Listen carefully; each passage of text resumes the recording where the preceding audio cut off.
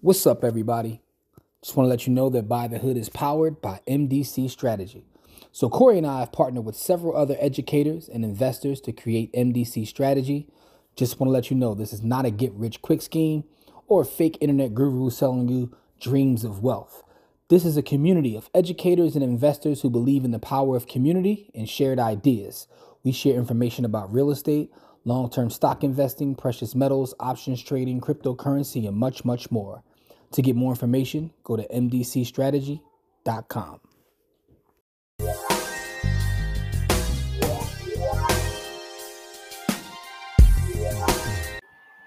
What's up, people? Welcome to this episode of the By the Hood podcast or webcast, because I don't know how you're consuming this content. I'm your host, as always. My name is Jimmy, and welcome to episode 200 and Magic Johnson, 232. As we start off every show, that's with gratitude. I want to say shout out and thank you to all of our supporters, new YouTube subscribers, as well as all the students from By the Hood University, our private group, MDC Strategy, everybody there, as well as the youth from the By the Hood Ownership Camp. My partner in crime, Core, is back with me. Core, what's up, good brother? What it is, though? Man, listen, man, I ain't got no complaints, man. I'm here, ready to put some work in, man, and have a great conversation, man. How about yourself? Man, I ain't gonna complain. I'm above the ground. I can change anything that I need to get changed because I still got breath and I'm still mobile and my brain is still agile, you know what I mean? Like I can still do everything. So I feel good, man. Nothing to complain about. I heard that. Yo, want to send a special shout out also to all the people that left comments and reviews and everything of our new show on the channel, Stack Sats or Die Trying, which that first episode came out. Our Friday Live is now turned into audio as well. So we got a lot of stuff going on, man. But, if you're not subscribed to the audio feed, make sure you do so. The link for that's in the description because we're on Spotify, Google, as well as Apple, So do all the YouTubing and stuff, like, comment, subscribe. But for those that may be here for the first time, our show is dedicated to talking about all things Black wealth and personal finance. So Corey and I, have conversations based on what's in the news and what's going on, but it's generally surrounding those topics, and we give our opinions, thoughts on said issue. Now, one of the things we talked about recently was that article that came out that was talking about how many more, younger Black folks are investing, and there was a whole, parade and circle jerk on the internet about that, and we did a whole show giving kind of a counter perspective to that. But I came across this article, and let me pull the article up, and for those that are just listening to this on audio, I will put the link to this article in the show notes. It's from Fortune Magazine, and it came out a couple days ago. And it's titled, "The Wealth Gap is Getting Worse, and Rich White People Are Getting Even Richer." And they used a picture of, Dan Aykroyd and Eddie That's Murphy. my favorite. Yeah, so greatest movie ever, by the way, and I'm not debating that with nobody. Single greatest movie ever. But with that being said, Cora Lewis wrote this article. And this article kind of talks about some of the logic and thinking that we were talking about when everybody was excited about more or less investing in the market, right? So not hating, because that's a good thing overall, but the amount of pennies that we're putting into the market right now isn't enough. And that's why economics alone isn't enough, right? Policy and has to be a part of our strategic play, in terms of Black wealth, if you believe there is any Black wealth. But that's a whole other story. Let me read a couple lines from this article because it's very interesting. And we did a video or podcast a little while ago, and we talked about are people not investing in the stock market? And they kind of talk about that here. But here we go. I'm not going to read the whole thing because it's a longer article, but just want to add some context to this conversation. So it says, a strong performance in financial markets, particularly an outsized gain for the stock market in 2021, helped entrench existing trends of wealth inequality during the pandemic, new data released this week shows. According to a report from the New York Federal Reserve Bank, the real net worth of white individuals outgrew that of Black and Hispanic individuals by 30 percentage points and 9 percentage points respectively, from the first quarter of 2019 through the second quarter of 2023. So it says the period featured a remarkable level of government financial support, and after the initial shock of the pandemic, a strong job market. The unemployment rate for Black Americans is now at 5.3%, near a record low. compared to an overall unemployment rate of 3.7%. Earnings for the typical Black full-time worker are up 7.1% since the pandemic. So here's where it gets interesting. Closing the wealth gap is more difficult because a significantly larger number of white households traditionally have money in stocks and mutual funds. A separate Fed survey shows that as of 2022, about 65.6% of white households had investments in stocks, compared with 28.3% for Hispanic households and 39.2% for Black households. The study really shows a difference between making gains when it comes to income and closing that gap versus when it comes to wealth, said Janelle Jones, Vice President of Policy and Advocacy for the Washington Center for Equitable Growth. I want to reread that one sentence because that says a lot. So the study shows the difference between making gains when it comes to income and closing the gap versus when it comes to wealth, because a lot of people think that income and wealth are synonymous, and they're making a distinction right there. Now, I think that's important. Yeah. So skipping ahead, it says much of the divergence in net worth by race and ethnicity since 2019 can be attributed to divergence in the real values of financial asset holdings. It says the fact that Black households have more wealth concentrated in pensions than in stocks, mutual funds, and exchange traded funds, or ETFs, right? It says more than 50% of Black financial wealth is invested in pensions. Less than 20% of Black wealth is stored in private businesses, corporate equities, or mutual funds. In contrast, less than 30% of white financial wealth is in pensions, with about 50% in businesses, equities, and mutual funds. It says Black workers are still more likely to be unionized, which may play a part in the pension story. But how folks are exposed to the ability to invest in the stock market, whether or not it's something they grew up doing, we know that's different for white families than for people of color. Black family members are less likely to get an inheritance also. Another aspect, right? So it's a lot in this article, right? The little part about the unions, I think that unions are necessary. They're needed, right? So I don't want this to come off as any anti-union thing, because I think being part of a union and understanding the stock market, you could do both, right? It's not one or the other. But that last bar right there, Black family members are less likely to get an inheritance. That's the part. Yep. So we had an attorney on. I forget which one, because when we be doing this podcast, this is episode 200 of Magic Johnson. Yeah. And they said that wealth isn't created during life. Most wealth is created during death. And I forget which one of those attorneys said that, but I think it may have been our sister from the Black Courtney. Courtney. And she was telling us that most wealth is created at death, because most white people get their money from an inheritance. Yeah, so it doesn't matter. The first time they ever get a big chunk of money is from an inheritance. Yeah, so a lot of times, right? And this is something else. This is a whole other story, but we might have to talk about it while we're here. A lot of times with certain pensions, depending upon the relationship of the heirs, you may not get any of it, right? If it's not a spouse. You ain't gotta tell me that. Oh, you said you learned through experience, huh? Man, I'm LOX when it comes to that. Yeah, so a lot of times people think that, okay, my sister worked for the school district for 40 years. When she goes, I get the pension, and that ain't how that works. No, unless you're direct heir or a spouse. Like so it's like that's the other part, right? So if we have a lot of our wealth stored in a pension, a lot of that pension doesn't get passed through, right? And this comes to understanding and getting involved in the markets earlier. But this is why it can't be economics alone, it's policy, because when we start talking about inheritance, those inheritance goes back generation after generation after generation. I remember, I'll never forget, it's a true story. When I was in law school, right? I was scrambling trying to pay for my books.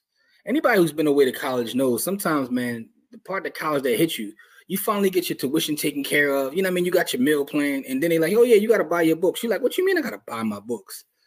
And them college books, bro, I mean, you got a son in college now. I don't know if it's still the same way, because, not trying to date myself, there wasn't a whole lot of iPads and digital books back then. You had to buy the text. Yeah, I'm going to say that we paid for the books, but I'm not going to say what we paid for those books. All I'm gonna say is this, dog. Back then there was no digital, so you had to actually buy the textbooks, and those textbooks were a grip. And I remember sitting there, and I'm watching this young lady in the school bookstore, and she's just copying everything at one time. It wasn't even a thought, and she's just like, she had it so much that she was buying her regular like pencil and paper from the bookstore. You know they taxing that anyway. Yeah, they taxing that Like, dumb heavy. I'm sitting there like, all right, so then we just get to talking, and I'm coming to find out like one of the buildings is named after her great grandfather. Her father sat on a state board or this, and I'm sitting there like, I don't got none of that. None of it. I ain't got none of that. Right? So, no, I had hardworking family, like that made sacrifices. 100%. You know what I'm saying? And I wouldn't trade that for anything, right? Because I'm way better off than the previous generation of my family, which is how it's supposed to be.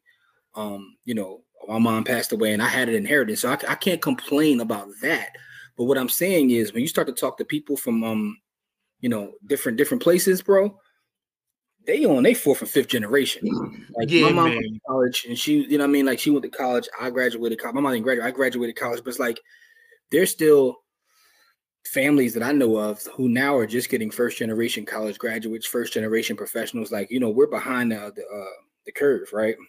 Yeah. So I bring all this up in the context of this conversation because when we start talking about Black wealth, a lot of it isn't just that we're not doing the right things. People try to paint this picture like if you stop, the whole Bill Cosby pound cake speech, if you got to pull your pants up and stop buying Jordans and spend it in the right place, like, bro, the difference between the wealth gap ain't a lot of that, dog.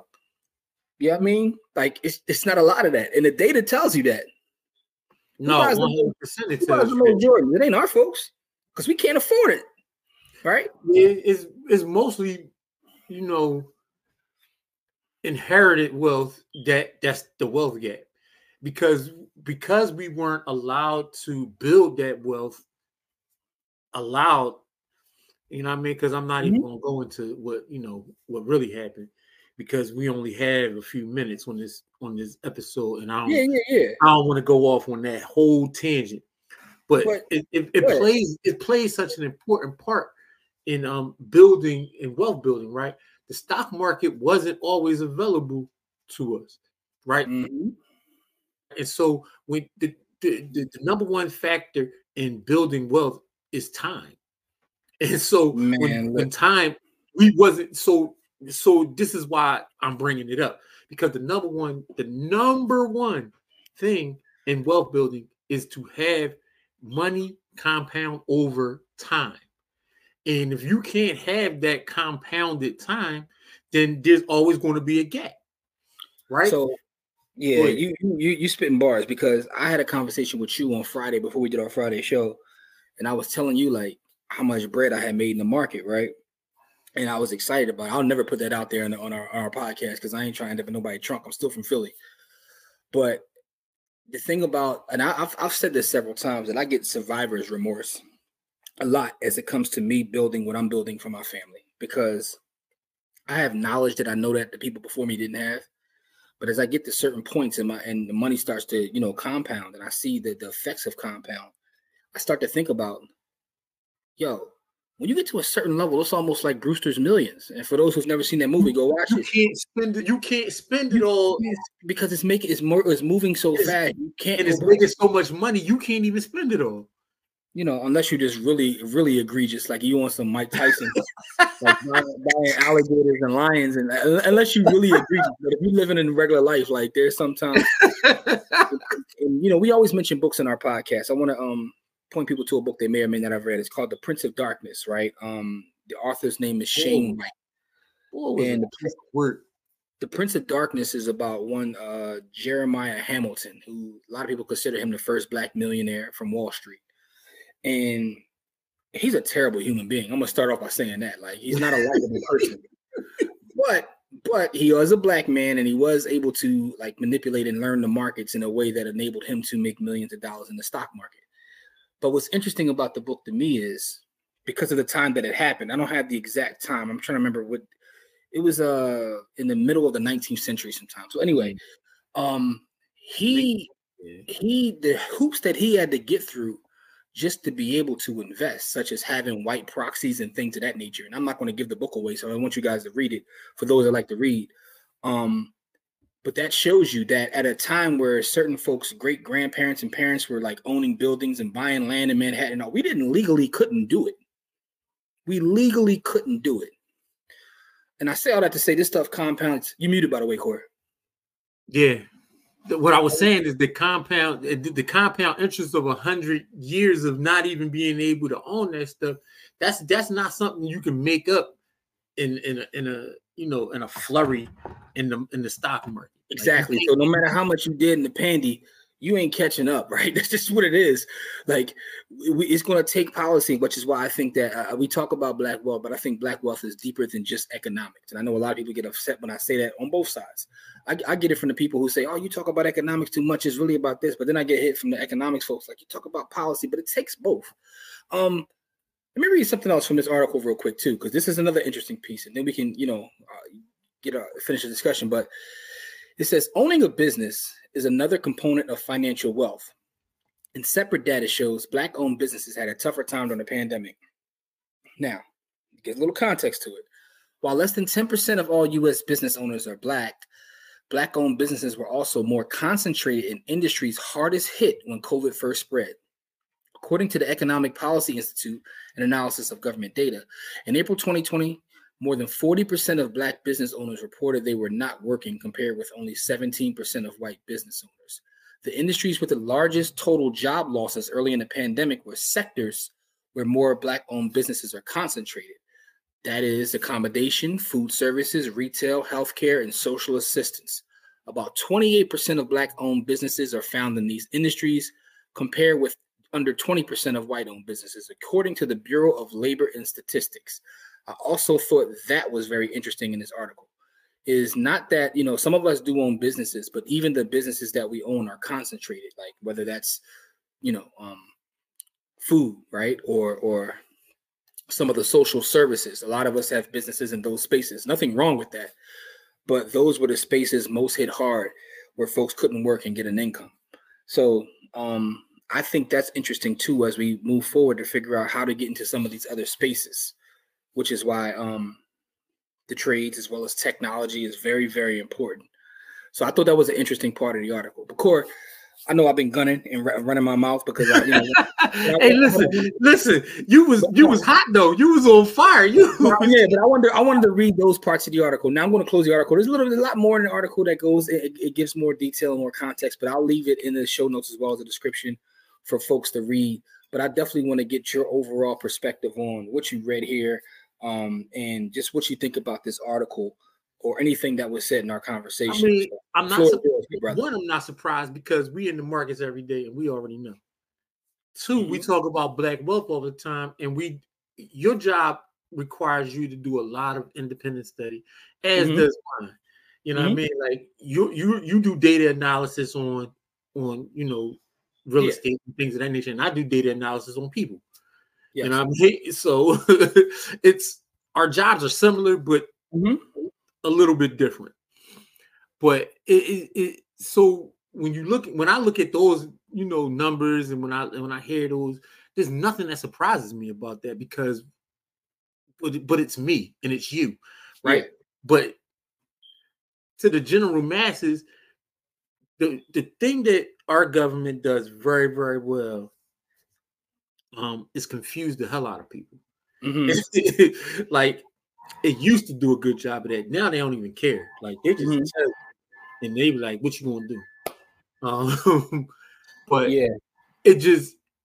our government does such a magnificent job of keeping people busy that people don't really see what's really going on, right? Because you got taxes, right, and then you got silent tax, which is inflation.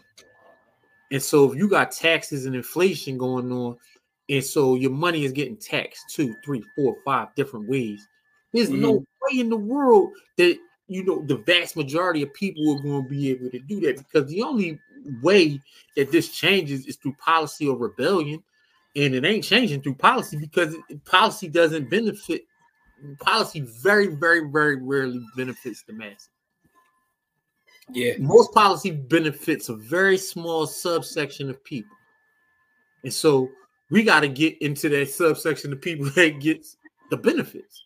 You know what I mean? Like that's really what it's really about. Like, so it's a couple things here, man. Because if people actually knew how inflation worked, I think there'd be like fire and riots in the street.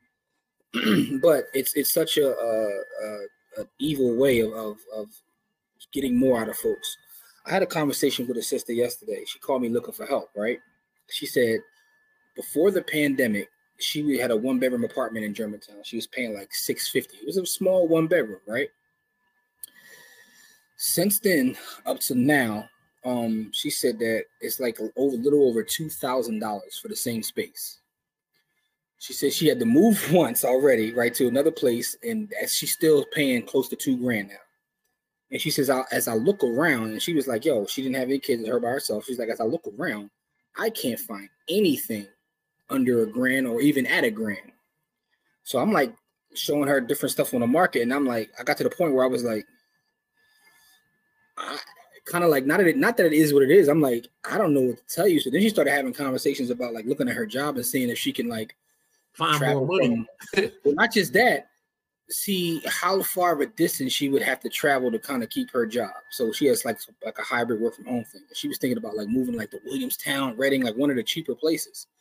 Is the cost of goods and services. She was complaining, like she was like, yo, when I go to the market, by the time I go to the market and pay my rent, I have no money. She was like, so I might have to figure out a way to lower my cost by geographically moving. But that's going to put a burden because now you're talking about wear and tear in your car. So it's like it's just you're not going to. Yeah, let me tell you, as a person who did that, right? Because I moved outside of the city. Well, not because of the prices of where I was living, but because of the taxes. I moved out of Philadelphia because of the taxes. It wasn't because of violence or any of that. I mean, I grew up in the crack era 80s, so the violence that we see now is. It is, you know what I mean? Yeah, not to say in, but you know what I mean? I grew up in the crack era 80s. Like, I seen Philadelphia crazy. So that wasn't what made me move. The taxes are so burdensome. And the thing that made me move was the Philadelphia Parking Authority. It wasn't even, out of all of the taxes in the city, the one that made me move was the Philadelphia Parking Authority.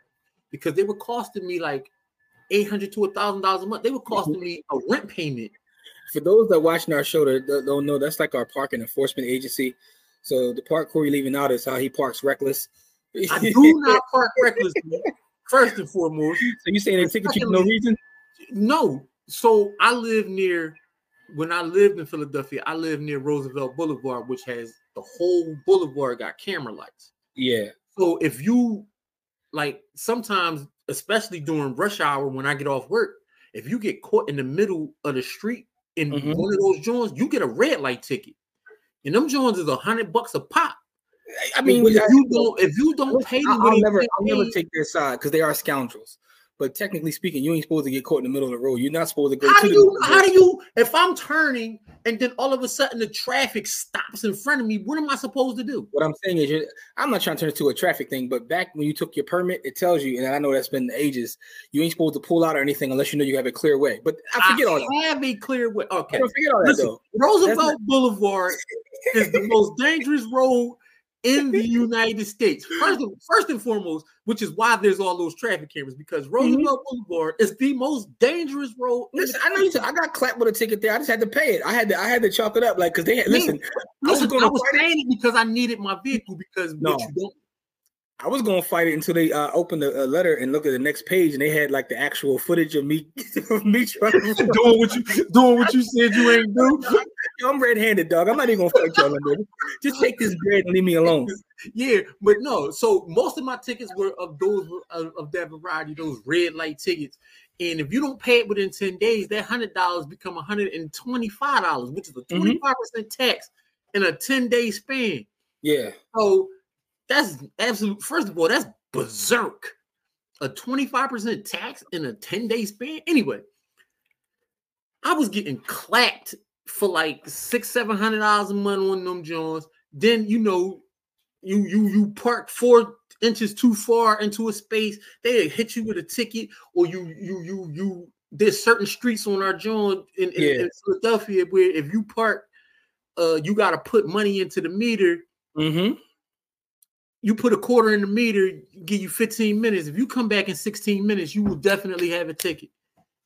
Like I got beef with them for another reason, because one of them jabronis wrote me a ticket for something I didn't do. But that's either here nor there. But the point I was making about with her, though, it wasn't taxes. It was like, yo, just the cost of literally everything. Like, but what I'm saying is the silent taxes go along with the cost of everything. No, right? I get it. Philadelphia is one of the most taxed municipalities in the country, period, anyway. Like, Philadelphia is heavily taxed municipality. So, statistically speaking, that's kind of not true, right? Because again, what's your comparison point when you look at big cities? It's kind of, anyway. I'm not gonna get into the data of it, but that's kind of not true. A lot of people in Philadelphia always say that, but I'm like, well, okay, move to New York. Tell me about that, right? Because, all right, move to DC, and you tell me that Philadelphia's heavy tax, right? Move to Baltimore. Like, what I'm saying is the prices are higher there, but the taxes are higher too. Taxes are higher too. I guess, man. No, the way that the taxes was killing me. Yeah. So, but New York be having taxes, dog. I was looking at something today where they were talking about like it was about real estate, but when you buy a property over a certain amount, they have what they call something they created in New York. It's called a mansion tax. And it don't even got to be for a mansion. It's just based on price. But you can't buy anything in New York cheap anyway. So everybody gets hit with this mansion tax, which is several $1,000s. I'm like, yo, that's ridiculous. Like, so it's like, anyway. But I mean, taxes itself is something that should be questioned. But I'm just talking about the silent tax of everything just costing more. When she called to complain to me, she was talking about the rents, how she just couldn't afford it.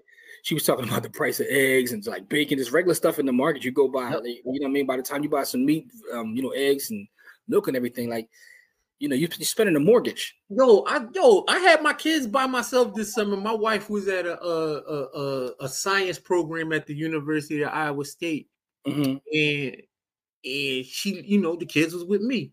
So I had 4 boys and me by myself this summer, and my food bill when I lived alone was about $250 a month. Mm-hmm. With them 4 in the house, it was $1,800. So think about this, right? As we talk about the wealth gap, tying it into our article. How are you supposed to even start to do anything when what it costs just to live is getting so goes up? Because one thing she said to me when she was asking about the apartment, and to be honest with you, to be completely honest with you, as of right now, I have no solution for her. She may have to kind of like move out of the city, so it's messing with her geography. But it's like, how are you supposed to do anything? That's why this whole game is rigged. I get the feeling sometimes, right, that there's a big game at play. We ain't in the clubhouse of those that make the rules and do everything, but I feel like they're like getting their last squeeze. You know what I'm saying? Out of the lemon before everything goes bust. Like, before the fall of the empire? Dog, it's like we're gonna see how far we can push it, right? Because it's like a take thing. Everything just costs more. Like, how does the average family, and that's the last point I want to make about this article, because I shared this article with a couple folks, and sometimes people's responses are shocking to me, but it made me realize something, right? You tend to spend time around people who are similar to you, right? And I've just been blessed in terms of, like I told my family, making sacrifices for me to go to college and be in certain spaces. And so a lot of my friends are college graduates. I got friends from all walks of life, but that's also intentional, because what I realize is a lot of my friends who are like upwardly mobile are stuck in their bubbles. So when you talk to them about what the data looks like, that's not what they see. They like, nah, I make 6 figures. I invest in the market. I'm living here. I'm doing that. I'm like, but that's not the average person. Let's look at the data. And a lot of times with our people, bro, we get into certain spaces and we don't even realize what's really going on because we are in our bubbles. So I think it's important for us to spend time outside of our bubbles and be intentional about it. Yeah. And really look at how people are doing. People are out here struggling. No, actually, like struggling hard. Like it's the cost of living is so crazy, right? And when I was probably 15 years ago when I first got married, I was making about $1,000 a week, which was, not a crazy amount of money, but $52,000 a year was all right, teaching. You know what I mean? That was an okay salary. Last year, when I retired from teaching out of Philadelphia, I was making close to $100,000, and I was bringing home more in 15 years ago than I was last year. And that's how that'll tell you how much everything changed in 15 years. I was making damn near double and bringing home less. Here's the other part, right? Here's the other part. I know the last thing was my last point, but there's one more point though. I was doing this research because I was trying to figure out this whole. It started with a joke I saw on Twitter. It wasn't really a joke. Dude was serious, but it became a joke to Twitter because they roasted him. Bo was like, 6 figures ain't the goal no more. I got to make at least $500,000, right? So everybody was like, yo, doofus, $500,000 is 6 figures, right? Because in our head, 6 figures for most people was 100,000. Yeah. Because of that joke, it made me start to look up. I'm like, well, where did this whole thing of 6 figures come from? The adage of I got to make 6 figures. And it's something that started like in the 80s, late like 70s, 80s, about the idea of 6 figures being a great income. People say, I make 6 figures. This is a great income. But part of the technology in that is what 6 figures was able to purchase in, say, 1979, 1980. Compared to what is to 2024. Yeah. If you made $100,000 in like 1980, that's the equivalent of making $400,000 now. Right? So a lot of people don't make $400,000, but that's the technology. $400,000 is 2% of the country. So they got us in this thing where in our head, if we make 6 figures, then we doing it. Not understanding that 6 figures in 1980 is not the same as 6 figures in 2020. Not at all. So not even close. It's like these little games that are being played in, anyway, what type of games are being played? How's it going there? Anyway, with that being said, man, this is an interesting article that I will share with everyone. It's from Fortune Magazine. I will put a link in the description as well as the show notes. So what I have for audience is this. First thing I want to ask is, what are your thoughts on still our lack of participation in owning businesses? And I know it's something that we struggle with as a community because in having conversation with people, specifically in the real estate space, they do not want to deal with paper assets, not understanding that's where the real growth comes from. So I know it's still a thing that we have to uphill battle we have to fight. But also, I'd like to know your opinion of the cost of living out there. How's the cost of living changed where you're at? There are a lot of people that watch our program from all over the country. And I know we always get people to weigh in from California. We got a lot of Texas in the building. East Coast, So I would just love to hear how the cost of living is affecting you wherever you are. Because that is affecting everything from housing, the clothing, the price at the pump, gasoline. I didn't even bring that up. Man. You know what I'm saying? So it's like, everything goes up. I'm going to tell you like this, as a father and as a person who does some shopping in my house, the first place I noticed that anything costs more is at the supermarket. It's funny because the first time, when I really notice when stuff is going, is literally the price of eggs, dog. I don't know what it is about eggs, but it's like they're a microcosm of what this corner in the world, man. Eggs is crazy, bro. When I know when everything is about to go haywire is when I go to the supermarket. Like I was going to my neighborhood supermarket, and I used to buy like the sliced watermelons. And just my little fruit stuff, watermelons, pineapples, apples, oranges, bananas, blah blah blah blah blah. So my kids can eat semi-healthy. And I used to get all of that stuff $50 or less, right? I tried that right before I left to come here, and that same tab was like $120. Same stuff, nothing different. I was buying the exact same thing, and the same $50 was costing me $120, and that's over like a 4-year span from panty time to when I just left. That was a 4-year span. from that same tab was $50, was about $1.20.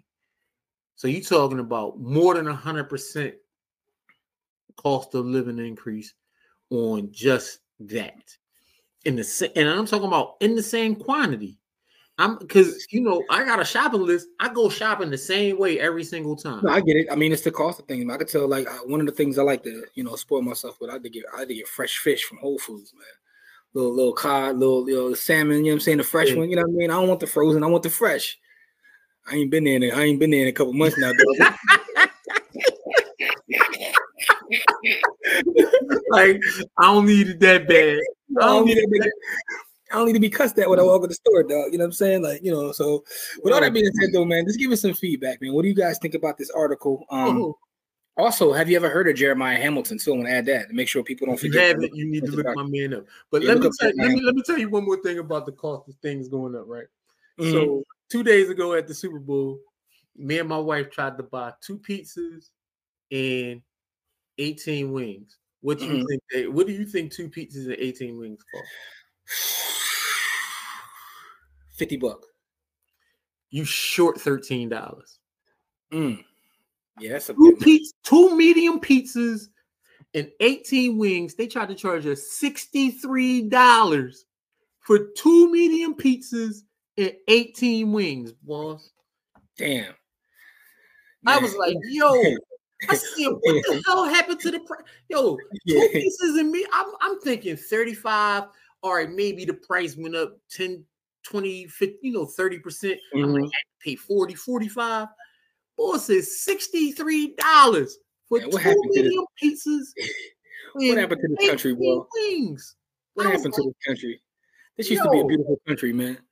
Yo, I was like, how much do the wings cost? He said 18 wing parts cost $33. All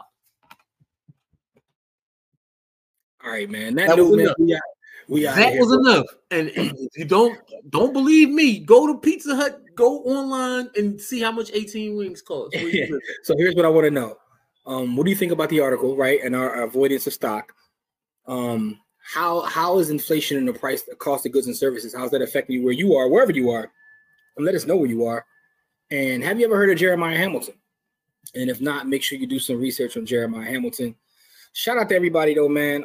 Another great episode, another great talk with my bro. Friday, we will be live 7 p.m. Doing our regular Friday live show, as well as our Bitcoin giveaway, because we do give away Bitcoin every Friday. Shout out to Bitcoin cracking 50K. It is what it is. And also be on the lookout for Stacks Sats Die Trying to probably have another episode. Not probably will have another episode 2 out Monday. But as we always say, it is not about how much money you make. It's about how much you keep. Game elevates, and we'll see you guys in our next episode. Peace.